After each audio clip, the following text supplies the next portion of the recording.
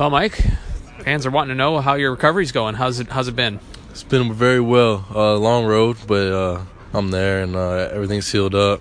Back doing everything that I'm supposed to be doing, running, cutting. So I won't be doing spring, but I'll be back right after that doing everything, and I just can't wait to get back with the team. Saw a video on Twitter from the Buffalo Bills. You were working out with Vontae Davis down in, well, it wasn't Buffalo. There were a lot of palm trees there. Was it back at home? Yeah, back home in Fort Lauderdale. Yeah. How'd you get connected with Vontae and into that workout? We've been working out at the same place for a little while. A bunch of pros go out there, some college guys out there, and I've been going there since I was pretty young. So we've been working out for a while, and they just got that one on video, so it was pretty funny. What does working out with pros do for you? It just makes me better, just competing with the best, obviously, in the world.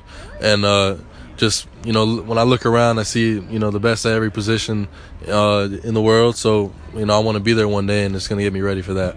You pick things up from them, just watching how they do their business? Yeah, no doubt. Just seeing how they go about themselves every day and work, and their work ethic just really it rubs off on me.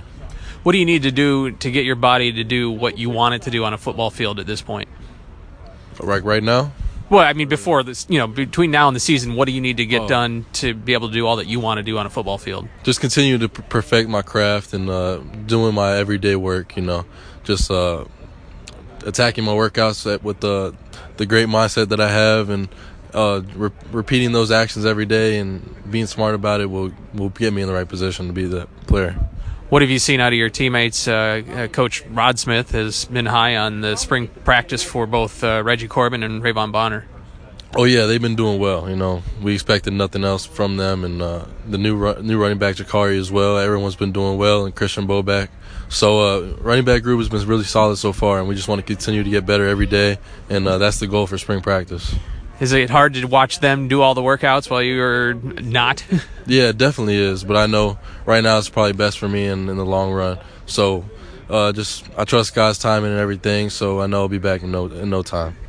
Mike, thanks for your time. Good luck. Thank you.